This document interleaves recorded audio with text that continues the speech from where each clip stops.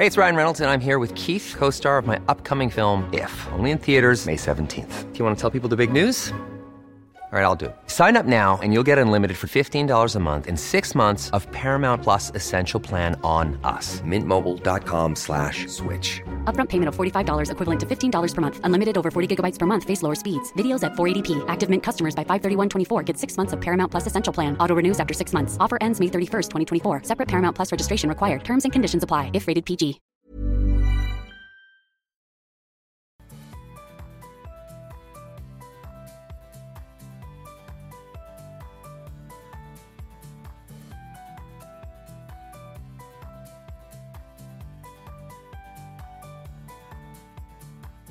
Welcome to the Warrior U podcast with your host, Bram Connolly. Join Bram as he uncovers what is to be a modern-day warrior on and off the battlefield, covering such topics as human performance, emotional intelligence, resilience, mental toughness, epigenetics, neuroplasticity, philosophy, and much, much more. Warrior U, it's the performance advantage. And don't forget to check out Mentors for Military podcast.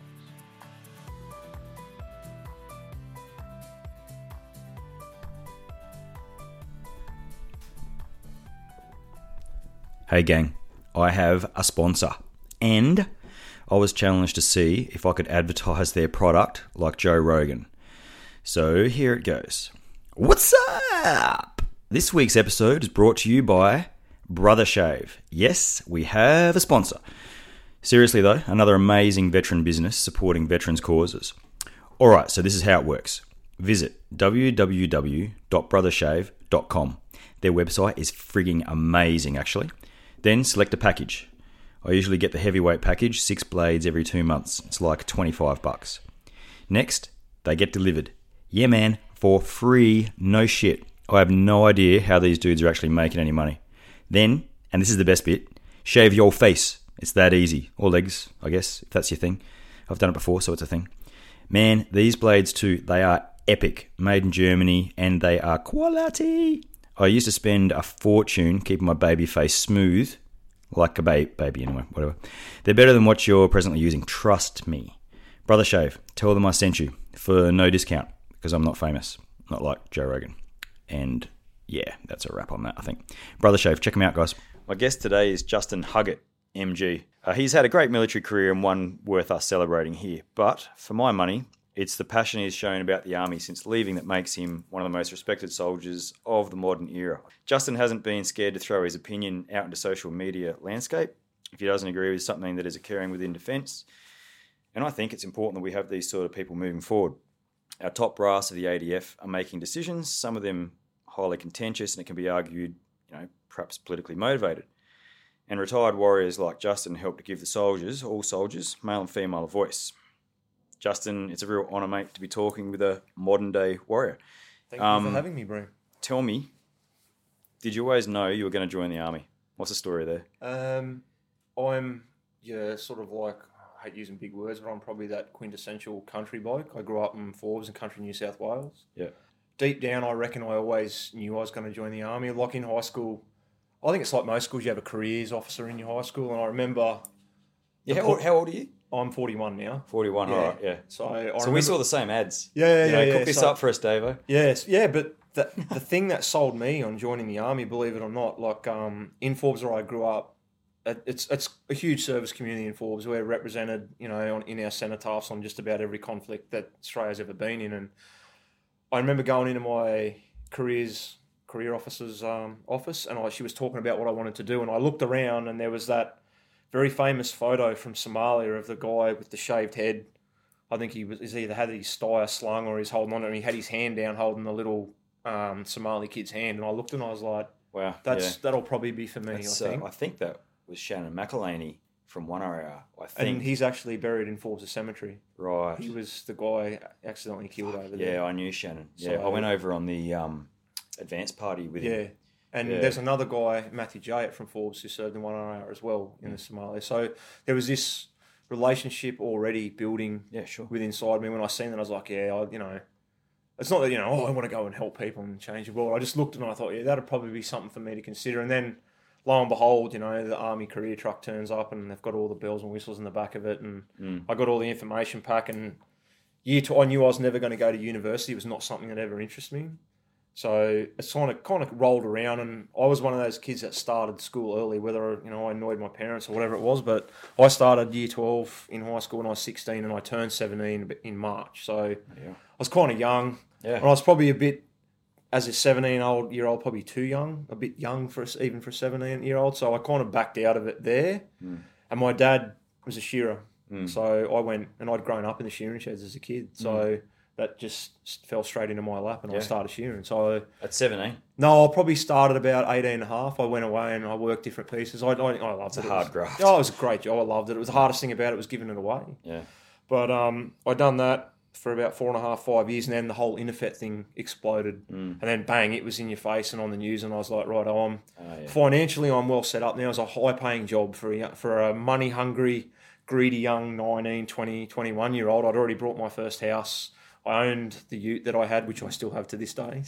So, cool. I own my own ute. I had plenty of money in the bank. So I was in a position where, right, I can do this now. I'm big enough, I'm fit enough and strong enough now. And, and then I went away, got the application, and off I went, and that was, so Interfet was, end of 99. I was in the Army by the start of 2000. So yeah, right. So you're almost like, that's a modern Anzac, really. Yeah, out of the canal. As I said, the hardest thing about that job shearing was giving it away, because it was such a, you make a lot of money. As I said, I was 19, 20-year-old. I could start the week with no money in my pocket and leave Friday afternoon with $1,200 clear in my back pocket, for a 20-year-old kid. And a sore back. Yeah, I didn't get a sore back until the Army. I never had a back problem while I was shearing, believe it or not. So, but so that that job fell into my lap. Something I enjoyed doing. I enjoyed the travel and close-knit team environment. Everyone pulled their weight. So the Army wasn't as big a shock when I joined. Obviously, there's always that shock. There's some parallels there. I joined the Army at 17. I was a really young 17 too. But I went and worked on a sheep station in Western Australia. Yeah. Before I joined. Yeah, so some of the hardest stuff I've ever done. 11-year-old kid running around the drenching pack on me, back in 40-degree heat and farms. Yeah, it's remote, it's dusty, it's dirty, and then you get to Kapooka and you get 3 square meals a day. It's like, this is awesome. And yelled at, and you get your bed thrown out the window, and it was a bit of a shock to the system initially, but once you get over, there's that bullshit factor that comes there, but then once that's gone, it's it's not the real Army. No, it's got its purpose. Dude's got to know that. It's designed to do that. It has a purpose to get you into a position to make you successful as you go along. So I respect it. I was an instructor at Singleton for 2 years. I respect the process. So yeah, I do too. Yeah, I respect the process of it. Yeah. I think it's and that's something that I. While I make a business out of telling people the process, I guess. Yeah. And guiding young people through. What most ex-soldiers do at barbecues and bloody weddings and shit anyway. Yeah. I just happen to have monetized it. Yeah. But it's a real, it's a real privilege to be able to help people to get in. But when you and I joined, well, I'm assuming when you joined as well, there was none of this U sessions, this your opportunities unlimited. It was... Well, when I joined, for sure, you went to Kapooka and then you were told what job you were going to do at the end of Kapooka, whether you were going to go to... Well, during the process of Kapooka, you were told infantry or transport or signals or catering or, band... Well, not so much band call, but you know what I mean. You know what I mean. Yeah. Where now the kids are like... You can nominate... I was given that opportunity to nominate prior. So, and it was kind of like pressure put on, especially, you go through the infantry process, but... It's one of those things where I guess, in that way that you're talking about, that's probably a good way so that, you can sort of like get the people that are most physically and mentally, robust enough for those type of roles, as opposed to, I want to join the infantry and it's up to the section commanders at the School of Infantry to weed out the people that aren't, Yeah, I don't necessarily agree with the process they've got, because, you want to be in the Army first and everyone should be a soldier first. And you go to Kapooka and then it's like, then while you're there, the section commander should have more of a say in who goes where, because then they can see this guy's really suited for this, as opposed to him going to transport, for instance. This guy might be an artillery guy. And I think with that too, you need a supportive chain of command. I got told, and I, if for blokes that are listening to this, that there were section commanders and battalions that went to School of Infantry, they would have been told by their schema rep, you're going there because you're a subject matter expert. We need your skills and we need your mindset and we need your experience. And I was like, oh, yeah, if you want to blow that type of wind up my ass, that's fine. I've got to go anyhow. I don't have a choice. It's either might as well say nice things to me on the way out the door. You might as well, fluff me up a bit before I go. But then when you get there, and I found this problem, when you find someone that's totally inappropriate, not through any fault of their own, listen, mate, you're just not cutting the mustard. When I was there, you had to perform a damn near miracle to back squad someone or even have someone transferred out that was going to be a danger to themselves or a danger to someone else around. And another section commander, I won't mention his name, I'm not sure if he's still in, I don't get him in trouble, but he was a 3RAR bloke, and we had to perform a minor miracle to even get a kid trade tested. We'd done all the, we jumped through every hoop there was. Nice kid, you just weren't going to be a guy that should have a slouch hat with a Skippy badge on it. You just... all of a sudden, our opinion, we're telling you, this guy is not going to be good enough. Not retest him, retrain him. It's not his fault, it's your fault, it's the instructor's fault. I'm like, that's bullshit, if he say goodbye to him and he doesn't make it through Kapooka, he's a veteran. Yeah, oh yeah. Just thought I'd raise that. Everyone's a veteran after, 12 and a half minutes now, aren't they, or something like that? One day, 24 hours. Anyway, I digress, and I'm going down a rabbit hole that I don't want to go down just yet. Yeah. Trust me, I'm going to go down that hole soon. I'll dive down there too. Maybe not in this podcast. So, operational experience. I was very lucky. I got the 2 RARs on Timor trip, so that was my first deployment. I had a bit of time, like shadow posted different things with Op Relex. They sent you out a new fancy, medal for, I think, what is it, the Operational Service Medal, Border Protection or something like that. It's got the world's ugliest ribbon bar on it. So I had that. Then I got a chance to go to the Solomon Islands as well. So I had that. 2006, I went back to Timor when everything went pear-shaped there again. I ended up getting a Deputy Chief of Operations Accommodation out of that, and which led on to me being given the spot for Long Look in 2007. So, and I was going to get out of the Army in end of 2006 because I was getting sick of missing my chance. At that stage, everyone wants to go to Iraq or Afghanistan, and just, things weren't just lining up for me, and I didn't think it ever was going to. So I had a really good OC at the time, and he just said, mate, do me a favour and hang around. I've got something for you next year. So I hung around, and off I went on Long Look. What rank? Corporal at that stage in 2006. And I went over to the 1st Battalion, the Grenadier Guards at Lille Barracks. Yeah, cool. Out at Aldershot. And I'd got... You don't want to be a wallflower there. No. I wasn't a wallflower there, I can tell you that right now. What I'd done at the end of 2006, I was heading away on a holiday. I thought, I got the word about this. I got, I might be going on Long Look, and this is who you're going to. And I was originally told I was going to 45 Royal Marine Commandos, and I thought, I'm going to have to have a pretty lean Christmas leave here because I don't want to turn up here with this elite British unit like a big fat slug and get sent home.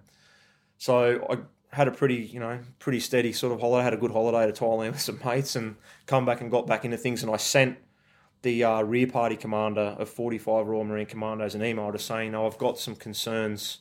Not concerns for me. I'm looking forward to coming to you guys, but you guys are currently in Afghanistan. And I understand you're getting home around that April-May time frame, and I don't want to be a burden on you. So, and then I got an email back, not from him, but from the rear party commander of the Grenadier Guards, saying, you're coming over to us now. Okay. I was like, beauty, that's great. So I jumped on. I thought, I wonder if these guys are deploying, and I looked there, and I said, they're deploying in the summer to Afghanistan. I was like, Jesus Christ, I've missed out again, and it's like, hang on a minute. Yeah. Their summer's our winner.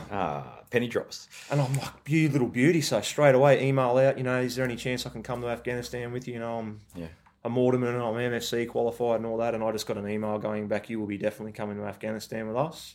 We are short Mortimer, we are short MFCs, we are short this, you'll be coming, blah, blah, blah. And they just do not give a shit. I went on Christmas leave, mate, and I was kicking goals. I kept it was the biggest secret I had to keep to myself.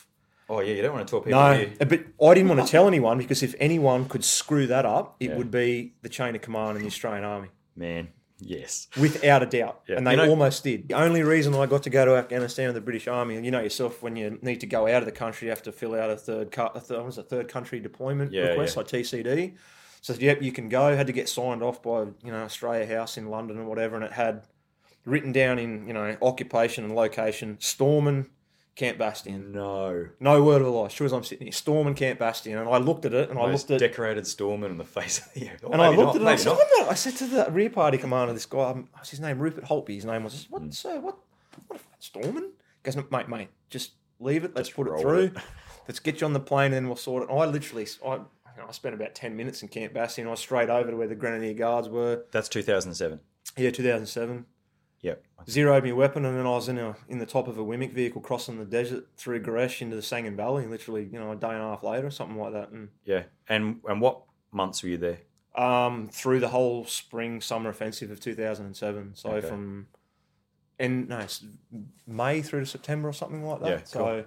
So that was 2007. Got through that trip, and then posted down to Singapore for 2 years, back to 2RA, and then deployed to Afghanistan in 2011. So I had 2 Timors, 1 Solomon, 2 Afghanistans, and 1, the Savage Border Protection gig up in Darwin, eating ice cream. And do you see my mates rolling around at all in 2007? 2 Commando Regiment cruising around. No, actually they would have been 4RA then. Yeah, I believe they brought a big turbine down to Kajaki. That's right. Yeah. So I was between Sangin DC, the Sangin District Centre. So you head out of Sangin and you head towards Kajaki, and we were in a little village in a between house called Jusilay. So we stayed in there for the majority of the time. We had a company-sized group of A&A with us. And there's a few people listening now that are hearing Kajaki, and they're like they've either got hairs in the back of the neck stand up, or they're excited again. Like it's the real deal. Righto, let's do it. Let's get it out of the way so we can talk about contentious shit. Yep. The MG. Yep. Tell me what happened. It's not something I talk about a lot, not because I don't want to or I'm trying to hide it. Well, no one's going to hear it. No, anyway. But righto, I'm just trying the best way to start. Obviously, you're in safe hands here because I've got a few mates with MGs. Yeah. I'm not worried about that. It's basically what happened is, like when these things were handed out, you have a little write-up on what happened and, this happened and, blah, blah. I didn't get that because the way that I was withdrawn out of Afghanistan was like, and it's still something that sits crooked with me right now. It was like, oh my God, we've screwed up. This guy shouldn't be there. Let's get him out and try and sweep it under the rug. Yeah. And what had happened was one of the guys that went home on an R&R posted a video of the day that I got the day that I, that war was when. Yeah, the action was. Yeah. Of me filming myself saying that this is the shittest day of my life. We're now surrounded, backed onto the Helmand River. Oh. We've had A&A killed today where, the Royal Anglians were meant to be here to back us up. They're not here. We're in, this is just the biggest cluster ever. Yeah. And laying down in an irrigation ditch with about a foot of cover. Yeah. And we'd been in contact literally for 10 or 12 hours, non-stop this whole day. Cool. That leaked to the press. Then all of a sudden, because I had a beard and an Australian accent, I'm talking like, the typical Aussie yobbo. Yeah. It's my parents turned the news on back in Forbes and he's, oh my God, that's my son. No. Like, is that Justin? And my dad's like, no, he doesn't have a beard. That couldn't be him. What the bloke? He's not in. No. Yes, it was. So all of a sudden, I've got this group of Longlook headquarters accusing me of breaking OPSEC, and they complained so hard about it, they drug out the British military police to interview me over it. And I said, I'm not saying a word until everyone's out of this room except you and I, because this is between you and I. And they kicked everyone out, so it was me and these 2 British MPs. The bloke reached over the table and shook me hand. He's like, mate, we're not here because you've done anything wrong. We're here because your side's requested us be here. Sign this, do this, blah, blah. You want a cup of tea? And I'm like, oh, sweet. I finally got someone on my side. I think that had this flow-on effect to where when they've given me this award, it was just, for actions in hazardous circumstances, it was very limited in what it was. So it was kind of like, not confusing for me. I know what went on that day. Now that that's kind of like the background of it, what happened? This is what happened. Yeah. We got tasked. There was an omelette team I was working with, so 6 of us, and it was about 30 A&A. We went out to support an operation, the 1st Battalion, the Royal Anglians, where they were part of the 12th Mech Brigade. And they were going to do a clearance of everything between the 611 highway and the Helmand River from Sangin DC all the way up to Jusilay where we were and through, and link up with another Royal Anglian company to the northwest, I think it was. Anyway, they got delayed, and we didn't know that, so we got pushed out in what they were calling a block position. We were just going to sit there, and whatever they pushed up, we were going to interdict, which is classic. Just a fancy word of saying you're going to lay down there and ambush the shit. Yeah. You're going to ambush the shit out of everything that comes to your front. So we got there in position, and our orders were, you'll be no longer than 6 hours. So we took, 5 litres of water, a meal, enough ammo to sink a ship. You always took enough ammo for that. Then we got this order. It's the sun come up. It was about 9 o'clock probably wasn't even that. It's probably about 7:30, 7:45 in the morning. We got an order. ICOM chatter is saying that there's some Taliban to your front in a wadi. Can you push forward to clear this wadi? And that was what kicked it off. We got halfway across a poppy field, and I can just remember the tree line lighting up with fire. Awesome. And at the time it wasn't. It was like, I cannot get any lower to the ground. Yes. It was like one of those things where you can remember back to a Tully DS going, get on your guts. I was like, that's ringing in my ears. Get on your guts, all right. You don't need to yell it to me. You weren't getting hit by a cane. Yeah, and so it started from that morning. And the bloke I become really good mates with, Stuart Perry, he was slightly to my front to the right, and he was carrying a Minimi and a day pack. It was just full of ammunition. And as he dove to the ground, the pack come up over his head and pinned him face first onto the ground. He couldn't get up. And I was on the ground, and there was poppies. Like I can still remember it. The poppies around my head exploding from the bullets hitting them. I've got my backpack at home. It's got holes shot through it, my backpack. And so I waited for... So it's a legitimate ambush. Oh, it was shocking. It was, it was like, go, clear the wadi. We made a poem about it and started taking them, just push forward and clear the wadi, they said, like, clear the wadi, my arse. Good British humour. Yeah. I waited for a little bit of a lull in the battle, and I'm like, God, I hope these guys get a stoppage soon. And the fire died down a little bit enough to get forward to get to Stuart and pull his backpack off. And I said, just get your backpack and I'll get your gun and go. And I dragged the backpack, and we got back to the forward side of a building and drove into a ditch. And it turns out we dove into the piss and shit ditch. Of course you did. So we're laying there and it stinks and we're having a bit of a giggle to ourselves and bullets are whizzing over our head. I said, right, mate, on 3, we'll get up and we'll get the hell out of here. And on 3, we go to stand up and we both slip and fall face first back into the mud, and an RPG slammed into the wall right above our head. And I just looked at him and I was like, oh, mate, someone is on our side today. And we scampered around the building and we ended up pinned in that building.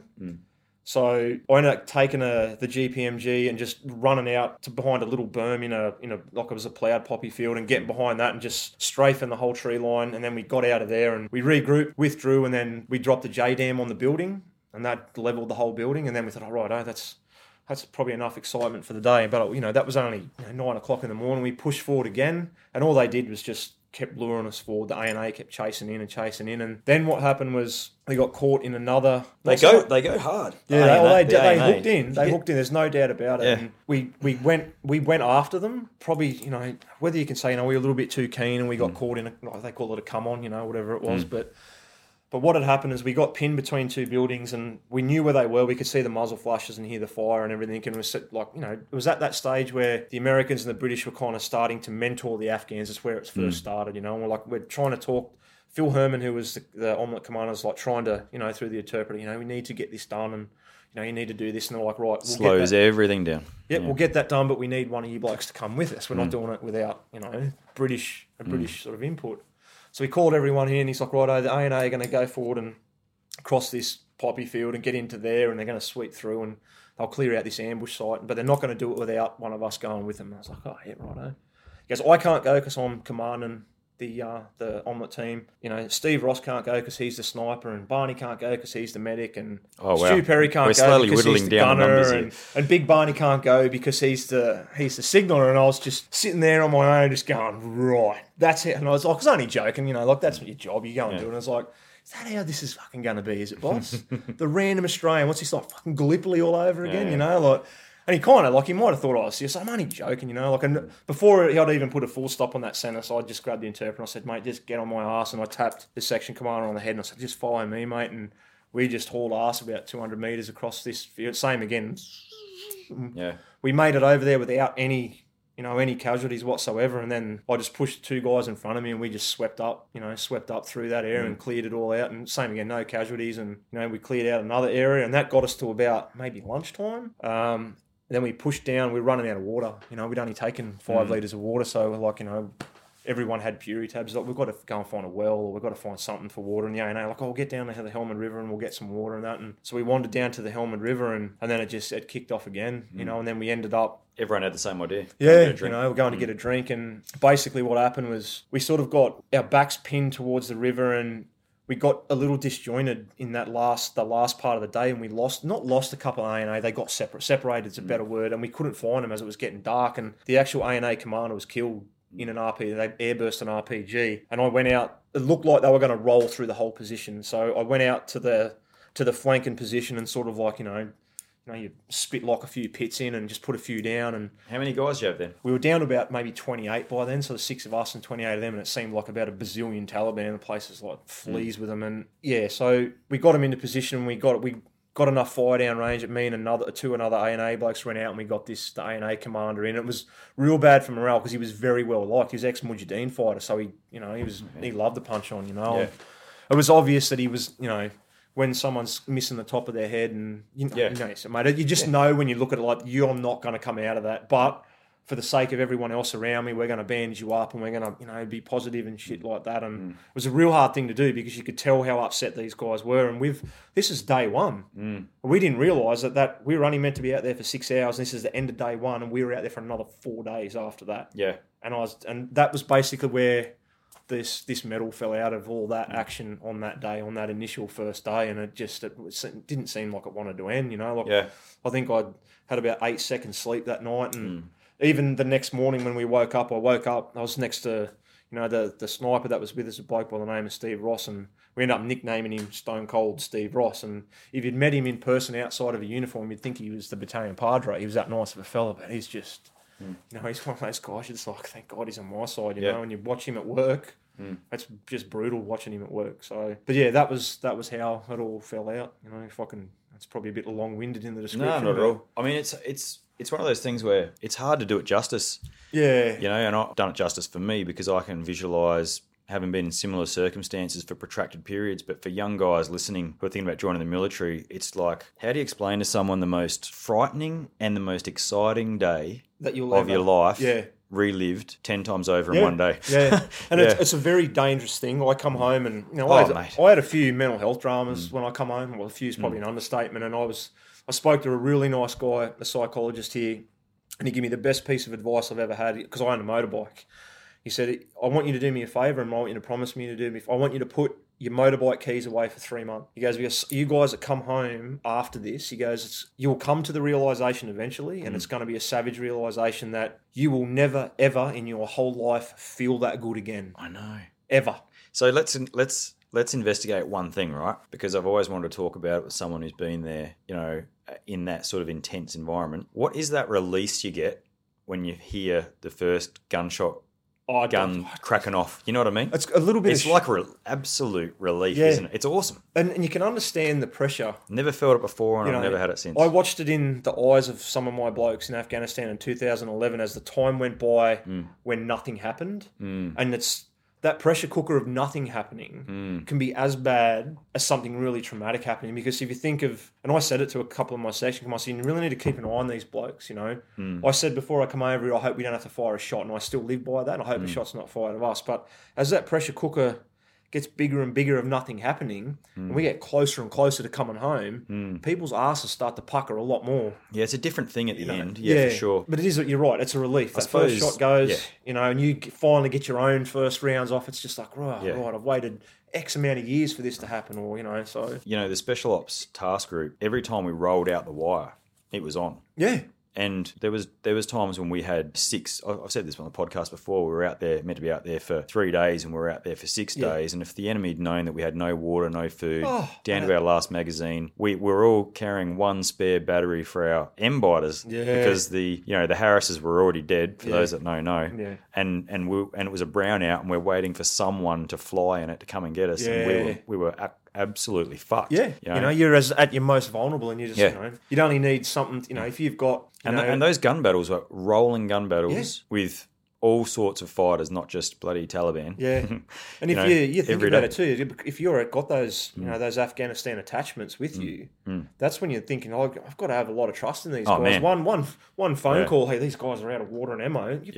You're done. Like they're rolling through your position. I had 100% faith in the guys. I was the same. I had an interpreter that was a little bit shifty. Like he'd listen to his ICOM all day, and I'm not exactly sure what happened. We had a very big incident one afternoon, which I think resulted potentially in the death of the oldest son of the Taliban commander in a place called Musa Qala. I know it, yeah. And it was known to especially the parachute regiments, the Badlands. Like they'd gone in there and had some particularly fierce fighting in there. And so we had this interpreter who's like, things are kicking off. I think our base or our platoon house got hit like 4 times in one day, and like big proper attacks. And he come running and he goes, that they've just said, over the radio that they're going to overrun us this afternoon and chop our heads off and put it on you and whatever it was. And I was like, get the hell out of here! You're not coming in here like this. I've got me and the bloke with the name of John Cadell. We must have put. Yeah, they are. I said, if they want to come in the back door, they can. I've got like 30 banked claymores waiting for the first person that tries to come through the back door here. Anyway, he goes away. And he comes back an hour later dressed in civilian attire, like a man, an Afghan man dress, thing wrapped around his head. And I was like, dude, you're about to do a runner, so we had to watch him like a hawk. Yeah. Because he was like, and I don't blame the guy, he was terrified. Yeah. He was like, I'm going to get my head cut off this afternoon. I was like, you're not going to get your head, Raffy's, no. Yeah. Raffy, you're not going to get your head cut off, mate. Yeah. Just calm down. And that's when he come back and all his gears, boots are off and he's got his little turbo thongs on. He was adamant he was going to be out of there. I was like, mate, calm down. Wouldn't have got far. No, the A&A would have shot you as you went out the door, But even then, the A&A were like, whatever, like we've got the whole front walls covered in machine guns. Yeah, and people don't realise, and I'm not having a pissing contest with the MG winner, by the way, but the DSM that I won, one of the actions was awarded, was one of the actions was at a, we were sitting inside a compound, and it had been a Dutch compound before we got there, and we didn't know that. And before that, it had been probably a Russian compound. So all the Taliban for 100 kilometres around knew this place. They knew the arcs of fire. They knew everything about it. When they hit us, my boss was in an overwatch position with the CSM up on a hill. And when they heard the rate of fire go into this place, they were like, there's no Can't be anyone alive. There's no one alive. Yeah. And that went for 15 minutes. Yeah. And one of my mates, actually it was I think it was a signaller, he turns to me and he goes, the Australian Army could learn a lot about resupply from these fuckers. Yeah. Because we are not carrying that much ammunition. No, what we waited and we drew them in and drew them in and drew them in, and what we hit them back with would have been just as surprising because it was aggressive, it was sustained, and it was chasing them. But and it just, that sort of shit just used to excite the hell out of me. Oh yeah. Like I got to the point where I got to, I'm the commander running between pit to pit to pit because we couldn't hear each other, and our radios were now we had no batteries left. Yeah. So I'm now going from pit to pit to pit to try and tell guys this is where they're coming from. This is not where we think they are, And then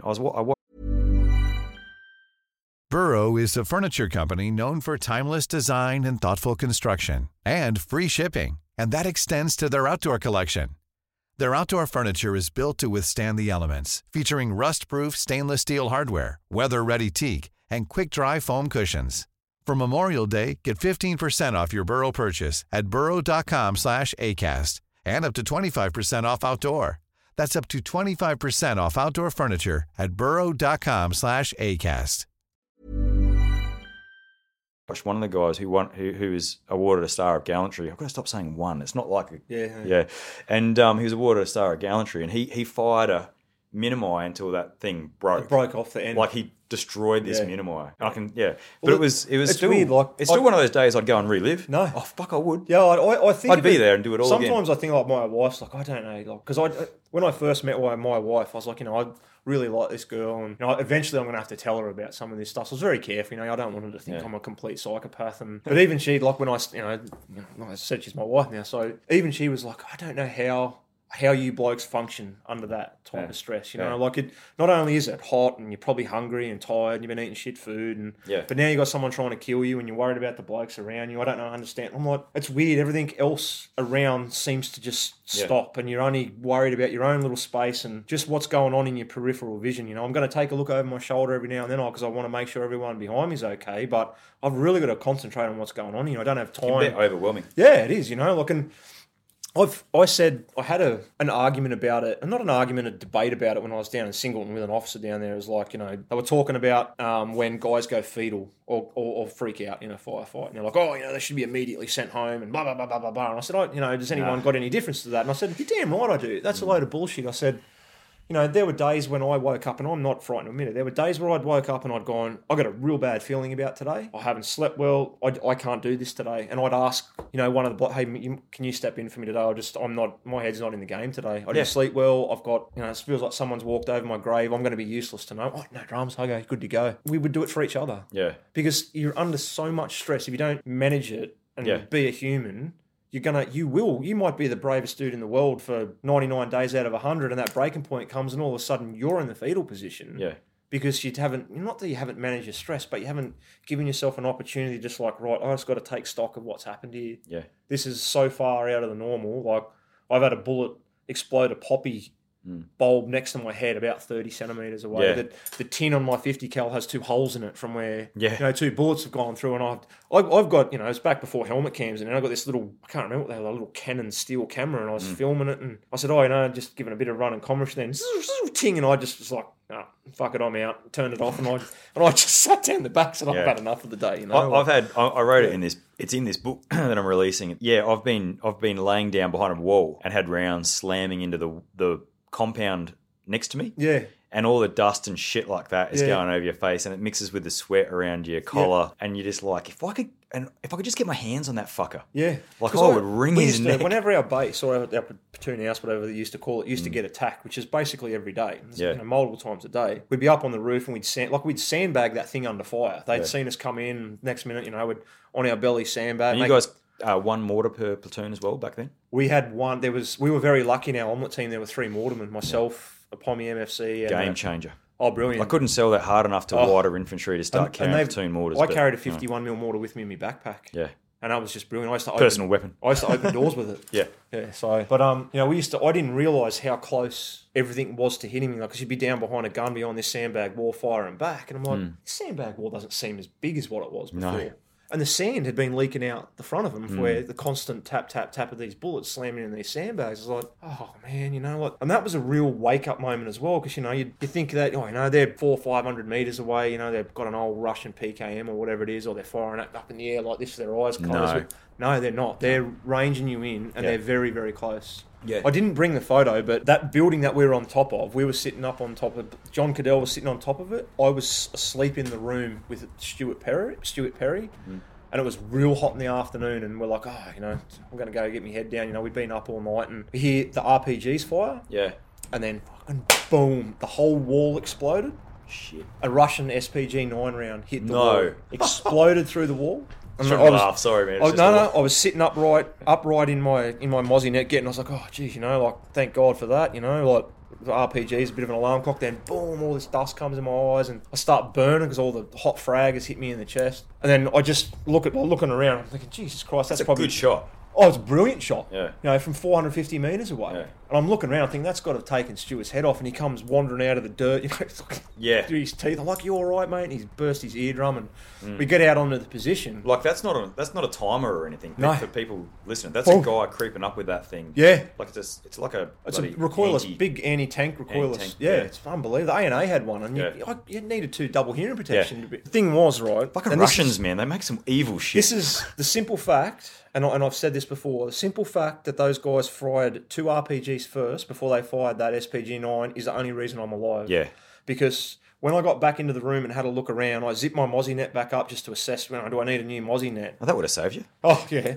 But where my head was, where the pillow was, there was a hole that had gone straight through. It had gone through my pillow, and I pulled a piece of frag, molten frag, out of the wall opposite my pillow as big as my thumb. I was going to bring it in, and I'm like, I looked around, I was just like, right, I kept it myself. I didn't say much to anyone about it because we were pulling frag out of the wall everywhere, and I was like, Jesus Christ, you know, and I was just like, for ages, it sat with me for years. I'm like, you know, like, if they had opened up with their big gun first, I would have went down for a nap that afternoon. Yeah, but you know why they don't? Because it's a tactic, right? Yeah. They're drawing you to stand up and have a look. And then... Yeah. When I'd put my vehicles into a sort of like a harbour out in the mountains, so just far enough out of the mountains the RPGs couldn't hit us, they fired about 3 I think they're 106s. I think I've got a photo of that on my phone. I'm going to listen. Do it. They fired about 3 106s at us, and they just sailed straight over the top of the vehicles and slammed into the mountain and caused like a rock avalanche down the side. It's outrageous, you know. Like you think of just how many close calls can. But you see, they're on washing machine timers. Yeah, and so I think they're 106s. 106, 107. And so they're not there. So it doesn't matter what you fire back at them. They're gone in here. Yeah, it doesn't matter, yeah. Adam, I want to show you the photo of the outside of this wall because it's like a spider web of frag. What was the trip like with two? Different. Little different? Yeah. More constrained, I would assume. Massively. I had a mate. I don't mean to be contentious, but I bumped into a mate from Two Commander. Because I've been with the Brits, the Royal Marines in 2008. I bumped into a mate of mine from Two Commander who was in Charlie Company 2RO with me at the the NAFI or whatever you want to call it, front line there. And he goes, "Be a carton of Cronus, you don't last the whole trip."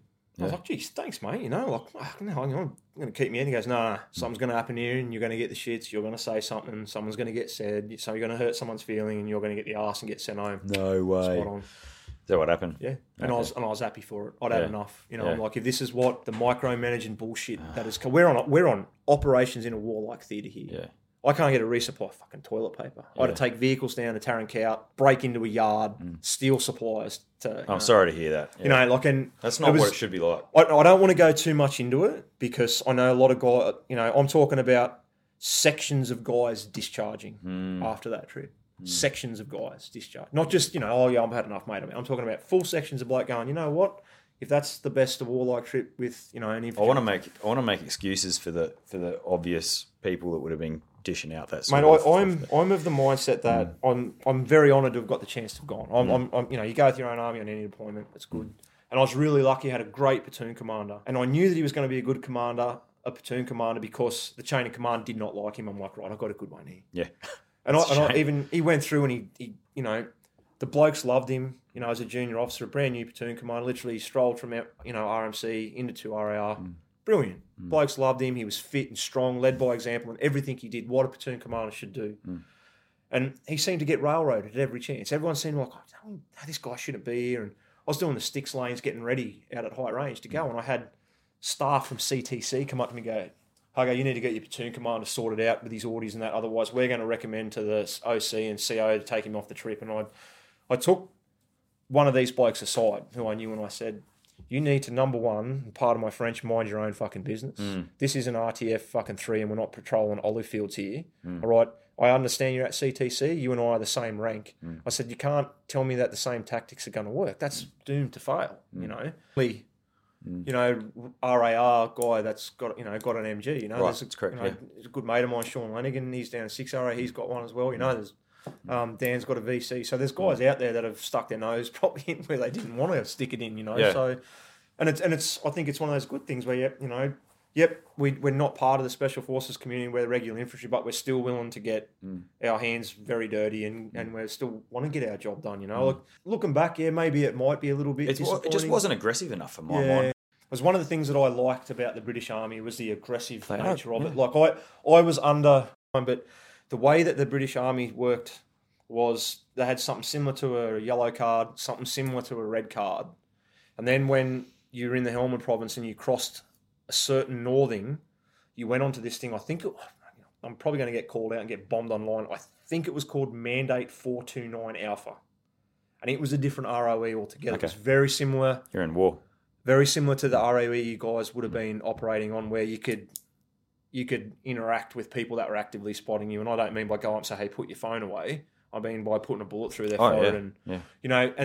That was, I looked at it and I was like, the British Army allowed to fire warning shots. So if you see someone digging on the road, before you shot them in the leg and detained them, you could fire a warning shot to scuttle them away. If there was kids, not that warning shots, it's probably not my thing. I don't really... No, me either. I'm not a warning shot type of bloke. I never was. That was one of the things that I noticed was this real aggressive posture. And I'd never been... I'd left the Australian Infantry Battalion where the biggest section weapon was a GPMG. I roll into an omelette team of 6 men and we've got, a Mark 19 on the roof. Every vehicle's got a 50 cal on it.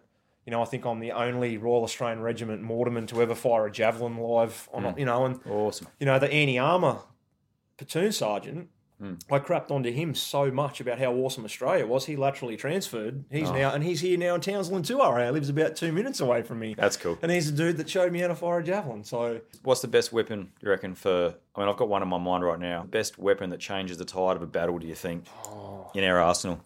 In the Australian, for ground forces or whatever you can call up on a radio? Nah, ground force. What you can carry with you.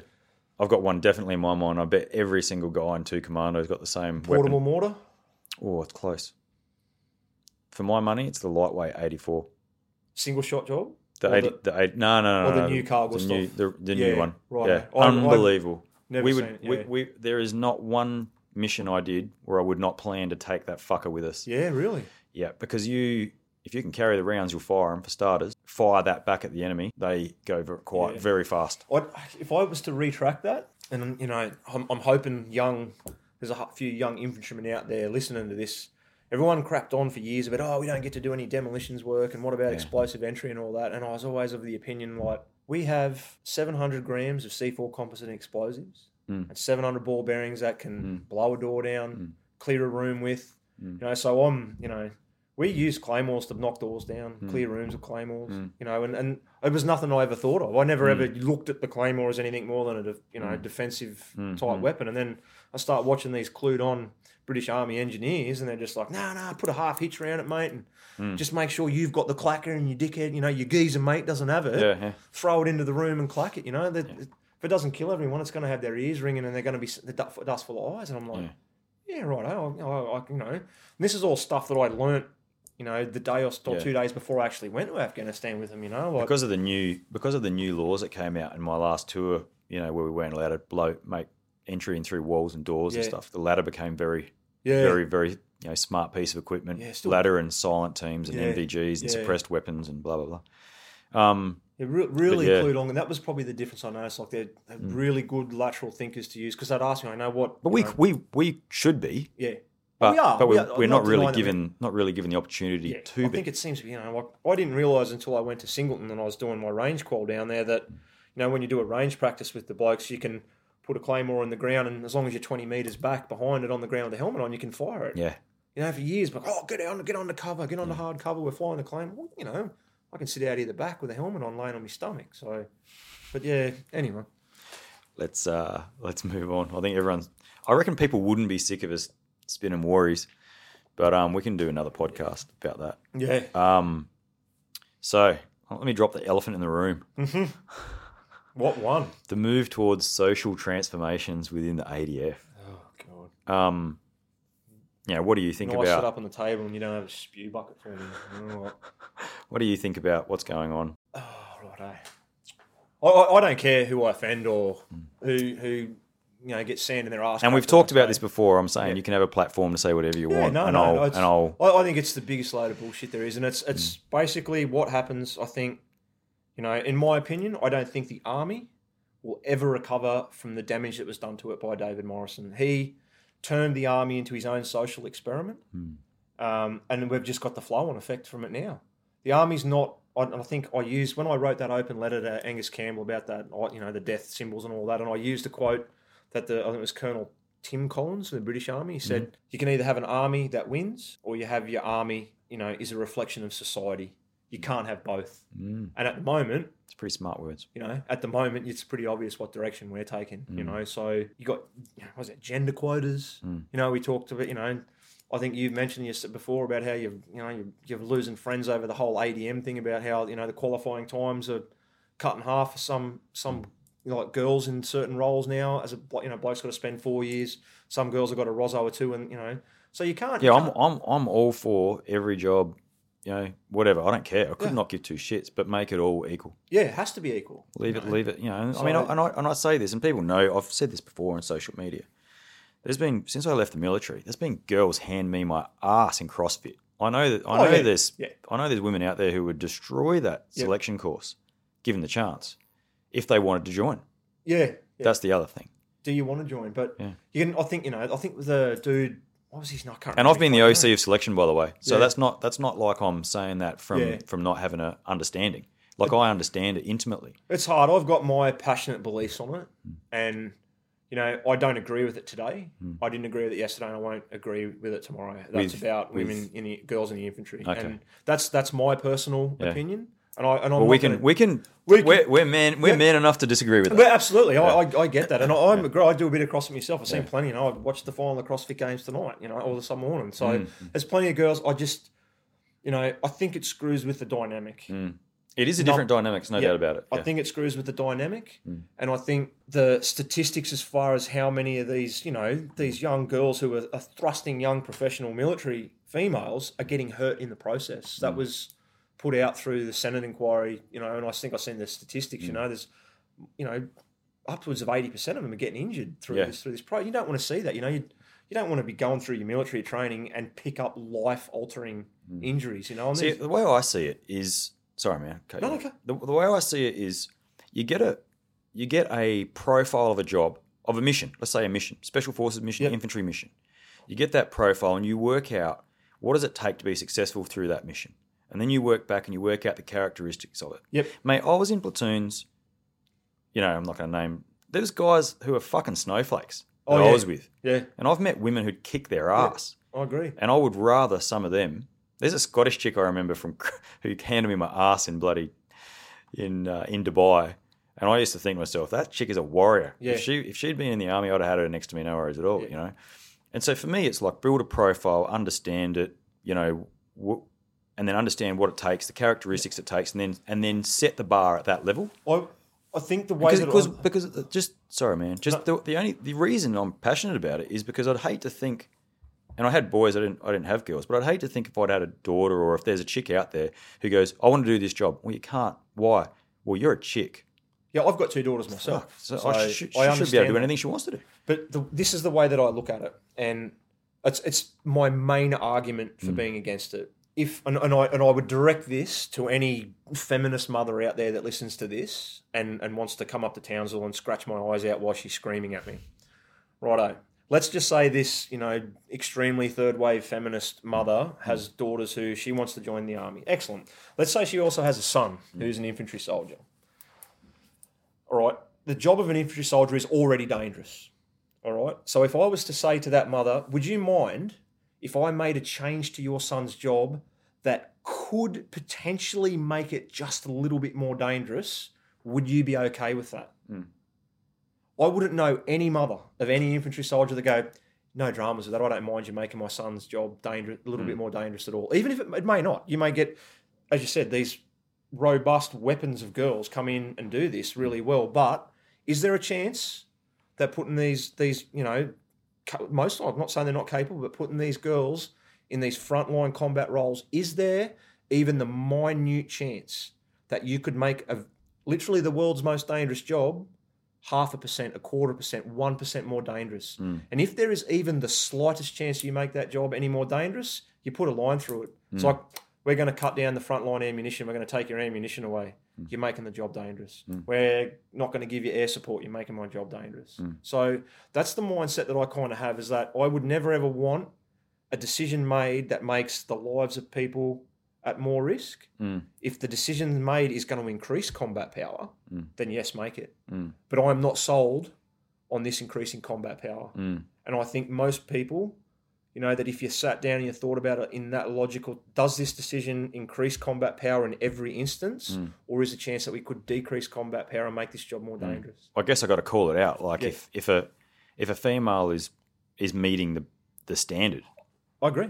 If she's meeting the standards, get into it. Well, that for me, the argument's not about whether women shouldn't be in infantry or not. It's just about have one standard. Yeah.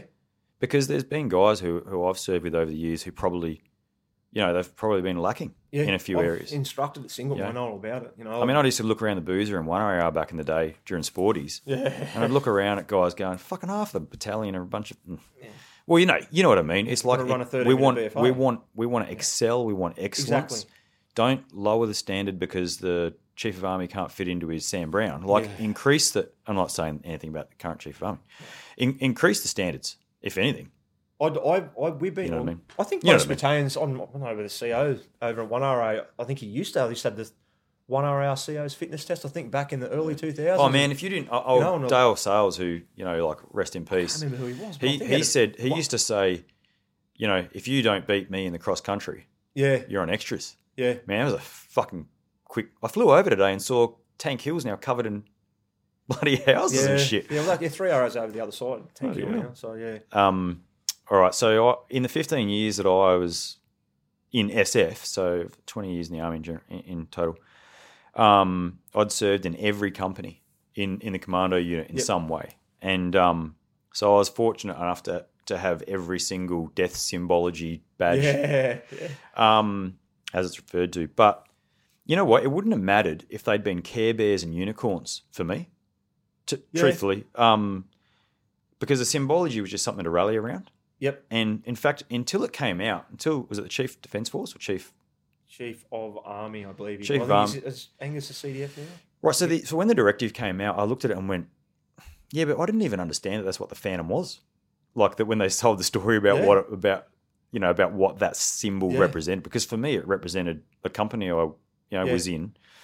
I mean, it would have just made as much sense if it had been colour patches and or the Australian flag or whatever. Yeah. But those death symbologies, they're like a micro cultural identifier. I just saw it as a cool symbol.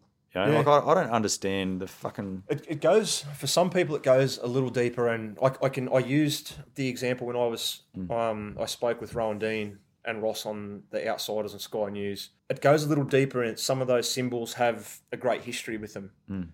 And I used the example of the boys from 1RR in Vietnam. The platoon nickname was the Lepers. It's probably not a story that you want to tell online about how they got that. And then there was another platoon called I was in Bravo Company. Yeah, the body snatchers was another platoon in 1RR. Once again, a story for another time. But they had great history. And that's what I think got me not so upset about it. And as I said, when I first defensive. I was like, this, come on. You're expecting these guys to, be trained killers, and what, la-di-da, and all of a sudden a Punisher skull or a Grim Reaper or it's too much for Australian civilians to handle on a PT shirt or, paint on the side of a vehicle. And I still don't agree with it now. No. And I'm not going to change my stance on it. I don't agree with it. I think it's petty, and it's more of that social engineering. Did you see the giant Phantom skull on the side of the AWACS aircraft? Yeah. Oh, poor Air Force. Yeah. So and where does it end? And that was, I was very careful. Like I could have done what I normally do and wave my arms away and swear at everyone, but it doesn't get you anywhere. And that's why I penned that open letter. It's probably, one of the first things that I've written out that doesn't, isn't calling someone an arsehole or a dickhead in it, But I penned it out, in a manner. I kept getting Mel, my wife, to check. Is this not? I'm not being too aggressive with this. I don't want it to come off like this. I want everyone to be able to read this and see the train of thought that I'm trying to pick up here. And I used, probably, any infantry soldier or SF guy's probably greatest, achievement is ICB. I'm like, there's no more fearful emblem of death on battle than the bayonet. Jesus. I've got to be in your own personal space to stick it in your chest or cut your throat open with it anyhow. You're not going to start banning the best thing that we wear on our pollies or wear on our suits for Anzac Day. It's everyone's, and pride and joy. And there's two bayonets on an ACB as well. So, and that's what I didn't understand. I'm like, where does this end? Yeah. Where does it end? What is going to be when you go into the Army PAM or the Army reading, what is the definition of a death symbol or offensive iconography? Where does it go? Like 2RR Charlie Company's a dragon. If you watch Game of Thrones, those dragons fly around, burning people to death. Yeah. Is a dragon a symbol of death iconology? And I mean, I think, with that, we had the Punisher skull, obviously, in my last tour. And, I was a leader. And sometimes we would do stuff that was kinetic at night. And we'd have these things on, and in the morning, these people would be in no doubt of who came through their village and did a cordon search. But there was times when we took, aid, and we were doing, what I used to call coin to contact. Yeah. So we used to take aid to villages and stuff like that, and we might be working in an American AO or whatever. And I'd say to the boys, remove all patches, remove everything other than your blimmin', blood group. Yeah. And it's just up to that commander to go, at this point in time, this is inappropriate, or at this point in time. Yeah, you choose. And there might be a village where audience. Well, not just that. For me, it was, we're going to a certain village where we want the Taliban to know these are the dudes who are coming for you, and you might remember us from a few years ago, and we're coming back. Yeah. Because they're smart and they see all these symbols and they understand who's who in the zoo. Yeah. Absolutely they do, mate. It's like sometimes we would wear American, I bet this gets some mail, we used to wear American flags because I might be working with the USSF. Yeah, right. And they're saying to us, we're bringing 110 dudes to come work with you guys. and we're all going to wear an American flag, and they are never going to know how many of you there are. Yeah, because there's 6. You've sold them a deception. Because there's 6 to 8 of them working in a village security operation, and suddenly I got 110. What the hell? All over the valley for 2 weeks, and then they disappear again. They're like, when are these dudes coming back? And then, and then the Americans don't want them to know that they're not Americans, and things like that. So you got to be smart with these things. And I think, for me, I read that, and my blood boiled actually when I read it initially. I was adamant. but I got over it. Cheeky little digger on his sub 1 for corporal had practiced writing a minute, and this was a joke. Yeah, I was adamant. I said, I have to read this, bro. What's a mill? It's got to be a joke. Yeah. And all of a sudden I started getting some inbox emails. No, Hugget, not a joke. It's full legit. And then I got the actual directive. So Jordan Peterson is a pretty famous I know. Yep. Canadian dude. Canadian psychologist. Yeah. He packs stadiums with thousands of people to talk to him. Canada's Milo. He said something really interesting to Joe Rogan recently. And by the way, Joe, I'm looking forward to coming on your podcast when you're ready. He said something to him. He said it was either to Joe Rogan or Lewis Howes. He said, we know what it's like. Oh, absolutely. Because we had Nazi Germany. Yeah, it's exactly right. And he said, but we don't know what it's like if the left goes way too far. I'm getting a good look at it now. Well, he said maybe it already has. Yeah. But the fact of the matter is, to have democracy and to have the democracy we live in, we need both sides. Yeah. And someone needs to sit in the middle of it and mediate it. As annoying as the left is, I understand. Yeah, absolutely. Like I'm not going to be able to get rid of them. I'm not that far right of centre, and I'm not that far left of centre. But I tell you, who shouldn't be regulating the left and the right is anyone in the military. No. But that makes me wonder if perhaps it isn't. Perhaps it's Minister for Defence that's passing this down. Yeah, well, I personally, and I want to say that because I'm a soldier through and through, and an officer, and I look at it and go, I want him to be. I tried in vain to speak to Maurice Payne. I rang her office, passed on my details. They even said, someone from the Defence Minister's office will ring you back. Is that okay? I'm like, yeah, that's fine. Never got a phone call. All right, this and all that, and that's fine. I have nothing personal against Maurice Payne. She's probably a lovely lady, and good for her, great friend, whatever. But what grinds my gears about it is when I think about the US military and their equivalent, Mad Dog Mattis. We have, our defence minister has never served a day in the military in her life. And it'd be like, I'm like, if I have got an electrical fault in my house, I'm not calling a hairdresser around to fix the electrical fault in my house. That's dangerous. Just like I'm not going to get the electrician to give me a haircut because I'm going to look like a dickhead. And that just seems what's going on here. We've got good people that are, they're probably going to be very good in whatever their dictated field is, but you need to stay in your arcs of knowledge. If I've got a defence minister, I know we're not going to be able to get a Mad Dog Mattis, but even, if Maurice Payne's a really good politician, if she is, I don't know.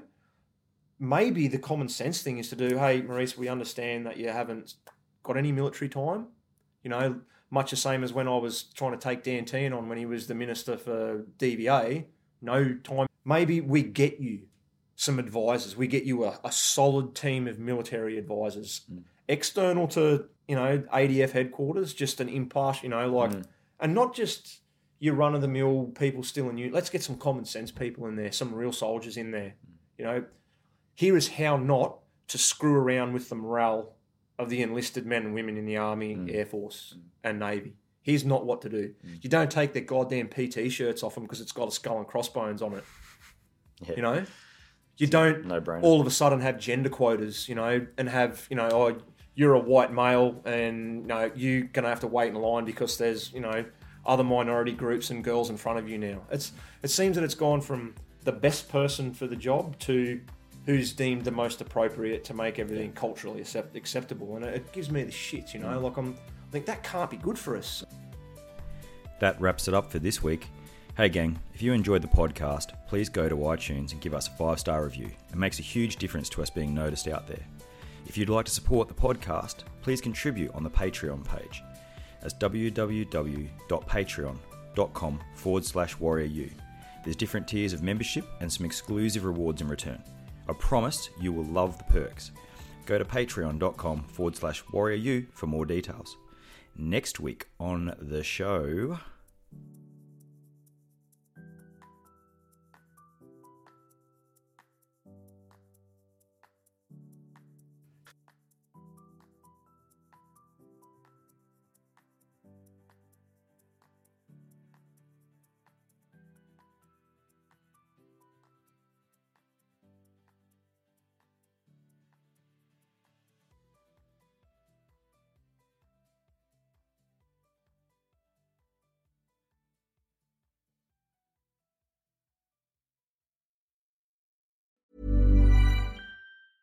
Even when we're on a budget, we still deserve nice things. Quince is a place to scoop up stunning high-end goods for 50 to 80% less than similar brands. They have buttery soft cashmere sweaters starting at $50, luxurious Italian leather bags, and so much more. Plus, Quince only works with factories that use safe, ethical, and responsible manufacturing. Get the high-end goods you'll love without the high price tag with Quince. Go to quince.com/style for free shipping and 365-day returns.